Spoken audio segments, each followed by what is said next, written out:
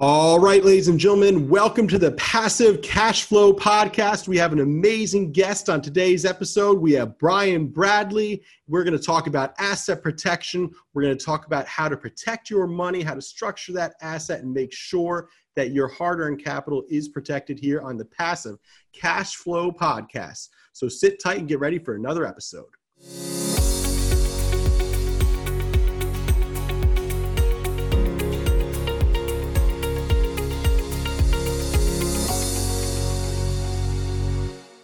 All right, listeners, thanks for joining us here on the Passive Cash Flow Podcast. I'm your host, Aaron Fregnito, a co-owner of People's Capital Group. We focus on buying apartment buildings in New Jersey with passive investors. You can learn more at peoplescapitalgroup.com. But let's introduce our amazing guest here today, Brian Bradley. Brian, say hello here. Introduce yourself to the Passive Cash Flow Podcast. Yeah, thanks, Aaron, for having me on and putting this podcast together. And it's a big topic, but it's necessary, especially for people trying to get, passive cash flow investments and properties, and I hope the stuff we talk about today, helps them out. And like you said, I'm an asset protection attorney, and I'm ranked Super Lawyer Rising Star List, a Lawyer Distinction List 3 years in a row, nominated to the top 100 high stake litigators list and top 500 law firm award.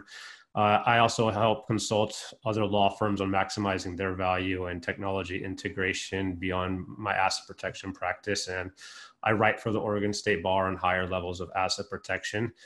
And our practice, my practice focuses on higher net worth clients who, just about turning that $1 million mark, who are probably accredited investors and looking to protect their wealth and protect their assets and level the playing field.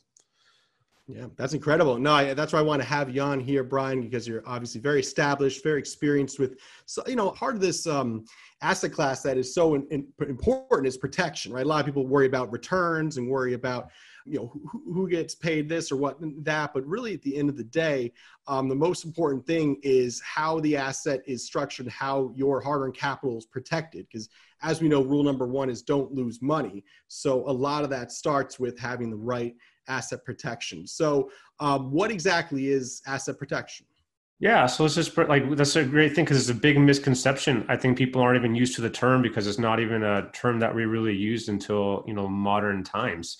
And so asset protection is not traditional estate planning.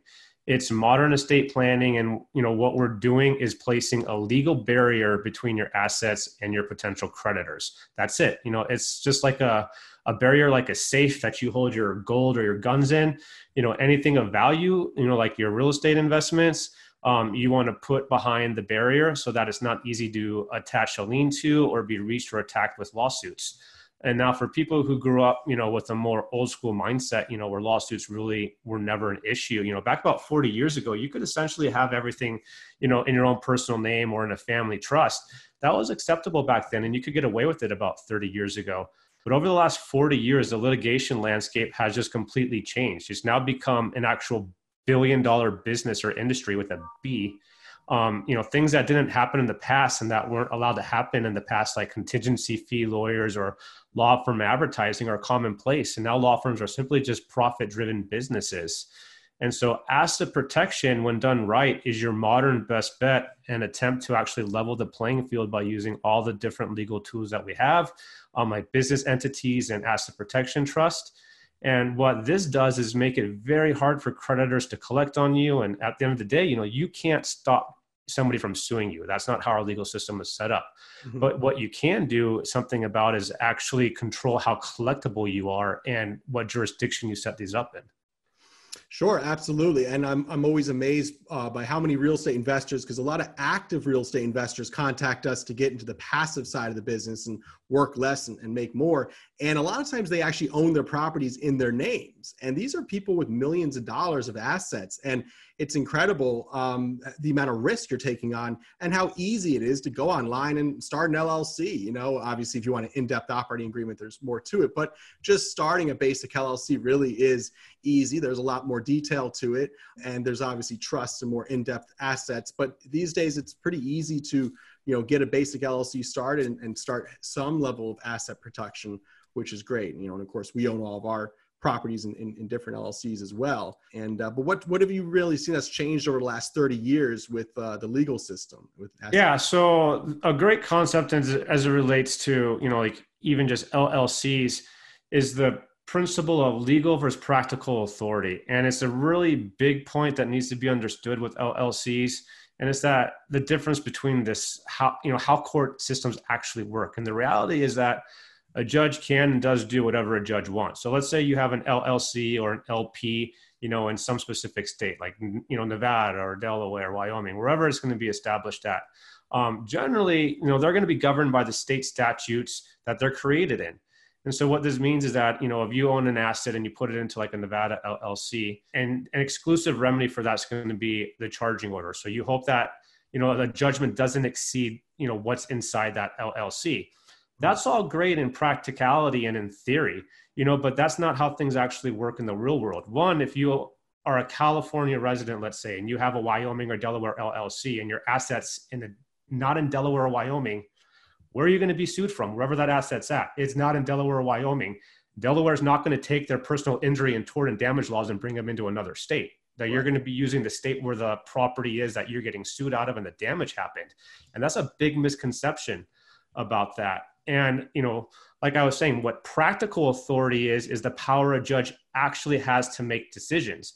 And a judge has very broad powers to reaching your assets, including seizing them, placing liens on them, foreclosing them, ordering sheriff sales, clearing title, even wage garnishment. But the problem is, judges, even without legal authority to do this, they have a superpower called the court of equity. They do these things by exercising this practical authority or this superpower. And this can be done in direct contradiction to the established case law and statutes. And so the result is that court, that judge's practical authority just took your assets with no legal authority. And this is what we're combating now. That's our modern legal system. And so the solution is to hinder a judge's practical authority over your assets so that they can't circumvent the legal process, and to also put you in a stronger position of negotiating to bring the other party to the table when you put you in a position of strength. And we do this with LLCs, and really we do this strictly, the power comes from asset protection trust. Mm-hmm, mm-hmm. No, that's incredible. I've talked to a lot of people that might spend $20,000 or $30,000 on an education package in real estate, and they come out of those classes and those courses and the saying that you should start an LLC in Nevada or Delaware for the different benefits. You can't pierce it. And I've talked to high-powered, experienced attorneys such as yourself in this side of the business, and they say, no, if you're doing all your transactions in New Jersey, as we do here at People's Capital Group, starting a Delaware or Nevada LLC, those laws aren't going to apply. New Jersey laws will apply, so you might as well start the New Jersey LLC. That you hit the nail on the head. And our rule of thumb is wherever the asset's going to be held, that's where you create your base layer LLC, because that's what's going to hold it. That's the state that the asset's in. That's where the lawsuit's coming. Mm-hmm. There's no point of going out because you're not going to get the benefits of another state's personal injury and tort damage laws. Right. Exactly. So, okay, good. So I got the right legal advice for a high cost, but it was worth every dollar. Absolutely. Right. Yeah, right price. Always worth every dollar. Absolutely. Okay, great. So, talk a little bit about maybe the roadmap to asset protection, just as far as a general guideline. If you're in this situation, you might be looking for this type of asset. I personally always, I'm a young man building my real estate portfolio. I'm curious about trusts and when I might want to start looking at putting some assets in trusts. I know we're kind of bunching a few questions together here, but I'm a little bit curious about kind of that roadmap there. Yeah. So say a good roadmap is you're just starting out. So you don't have an asset or you have one or two units. Start with an LLC. Don't go pay for the Taj Mahal. You're not ready for the Taj Mahal yet. Unless you're a doctor who has a really high salary and you're going to accelerate to $1 million net worth really fast, start off basic. You're going to have insurance, have as much insurance as you can. Understand that insurance has limits to it, and I wouldn't solely rely on insurance to cover you for big claims. That's not what they're there for. They're going to find legal wiggle room through fraud and intentional act arguments to turn their back on you and run. So you need something else. So entry level, start with a good LLC.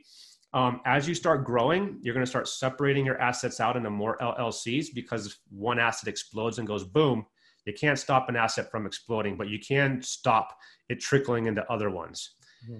You hit a mid-tier, you got about 500,000 net worth. You're doing really good investing. You haven't turned the, corner yet of being a high net worth individual, but you have enough to lose now. So that's where you incorporate a asset management limited partnership. You want to be able to take all those LLCs that own your assets and your real estate and put them into one easy manageable company. And what that does is it separates ownership out from your management of the company. Mm-hmm. And it allows flexibility for us to eventually add an asset protection trust to it. The asset protection trust will own that management company. Your LLCs will own all your assets. You'll be managing the asset management limited partnership. And then you'll just be doing one tax filing. All those K1s flow straight through the limited partnership. So it simplifies it so your CPA doesn't hate you. Mm-hmm. And then it makes it easy for you to manage with a single bank account attached to that management company. Mm-hmm. And then as you turn that $1 million net worth mark, you come in with the big guns, the asset protection trust, which then owns that management company. Mm-hmm. Mm-hmm. Very good. Okay. Yeah, that's similar to how our structure is. Every property we buy, we start a new LLC, and we may have different passive partners in that LLC. Seth, my business partner, and I own our shares of the LLC in People's Capital Group LLC, where our monies flow from our other flips and apartment buildings that create passive cash flow. So, and then of course, we've been guided, one day to move up to a trust level as well. So, no, that's great. That's great. So far, all of your legal advice has matched the legal advice I've gotten here in New Jersey. So excellent setup. All right. So final question, asset protection trusts. Yeah. So, you talked a little bit about that. What exactly is that and who might need that? Yeah. So asset protection trust is there's not all trusts are created equal. So this is not a revocable living trust. It's going to be completely different. A revocable living trust has no protection. It's just you die, hopefully many decades from now, and it just says, who are my assets going to, avoiding probate and helping you with death taxes. They're not going to protect your assets. An asset protection trust is a specific trust that you stick your assets in that actually have teeth to protect you from creditors while you're living and going to be sued. The big distinction of them is they can be domestic or foreign. We're really seeing a weakening of purely domestic asset protection trusts. And even if you go to Nevada and you have a Nevada asset protection firm create a Nevada asset protection trust for you, they're even saying, if you really want to have strong protection, you need to have an offshore component to it also now. And it's specifically because we're having a lot of cases come in that are piercing domestic asset protection trusts and weakening them, even if you live in that state. So an asset protection trust is what's called, I'm going to give you some really geeky language, a self-settled spendthrift trust, and they're a grantor trust. And what that means is it's created by you, for you, as your own beneficiary, and you retain some power and control over it. And they're irrevocable. Wow. Now, it can be created domestically in only 17 states, and that's part of the limitation of purely domestic ones is if you're not, for example, a Nevada resident using a Nevada asset protection trust, let's say you're in California, you're having case law come out that's saying, we're not giving you any benefits of that because you're not a resident of Nevada. And there's only 17 states that have these. And so if you're not in one of these 17 states and you're going to go spend money on that, you wasted a bunch of money and have a false sense of security.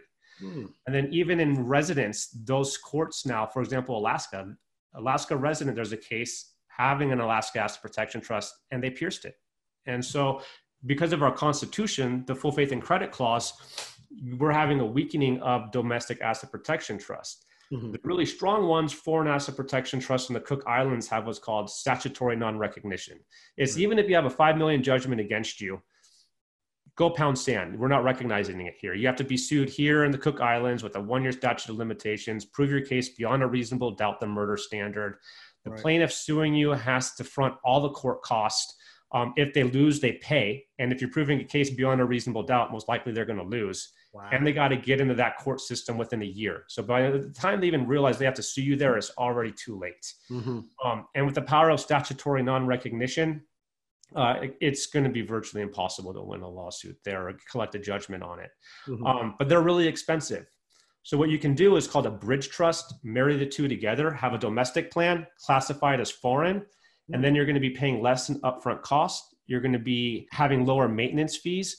But the benefit of these bridge trusts is you have the power and strength of the Cook Islands in your back pocket if and when you ever need it.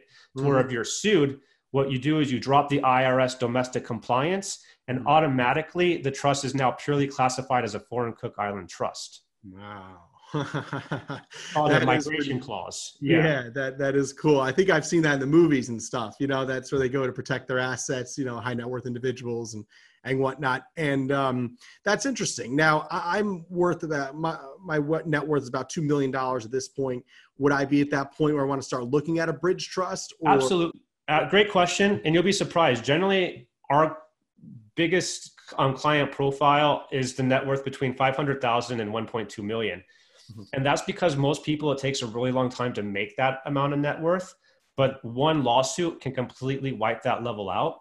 And it's, the likelihood of rebuilding that is going to be really hard over time. So those are the ones that are looking to want this level of protection. And that level of protection with a bridge trust and a management company, general cost is around $29,000. So it's an upfront cost. That's, you know, like when you look at different firms across the board, that's, you know, about the average pricing of it, with $2,100 annual maintenance fee. But if you're protecting over $1 million or more in assets, you know, like when you weigh the cost and benefit analysis of it, like that's where most of our client profile falls into. Yeah, absolutely. Very interesting. All right, well, maybe we'll have to talk offline about that a little bit more, but very interesting stuff. I love what you had to say today. And how can people contact you if they're interested in learning more? Yeah, they can jump on my website, www.btblegal.com. And we have tons of educational videos on there and pamphlets and brochures, because it's just, for me, it's all about educating people for you to make a decision. And they can email me, Brian, BRIAN at btblegal.com. And I don't mind, I do free consultations. I used to charge, but I don't, because I just want people to get good, you know, education and advice, even if you want to shop around. You know, don't be afraid to talk to lawyers, but the problem is most lawyers won't do free consultation. So, you know, I want you to just have a good platform and foundation of education before you make a decision. I appreciate that. That's really good. And, you know, it's so important. It's such an important part of everyone's business. And I'm so amazed at how people can be great at building wealth and making money, but the complicated legal side of it, the protection of the assets is not always there. You know, it's human nature. It's like, I'm going to go create my will. And then how many people is like, I'm 65 and I still never got it done. You know, it's the same thing with building wealth. You just want to keep building. I'll get to the protection. I don't need it yet. I'm not being sued. But when you are being sued, it's too late. You got to do it beforehand. You know, but it's just human nature. You don't ever want to think about the downside. Yeah, absolutely. Well, thank you so much, Brian, for coming on. I'm glad we had you. Learned a wealth of information today. And thank you, everyone, for listening to the Passive Cash Flow Podcast. Please hit that subscribe button for a new episode every Friday. And also check us out at peoplescapitalgroup.com if you want to learn more about investing passively in real estate. Enjoy your day.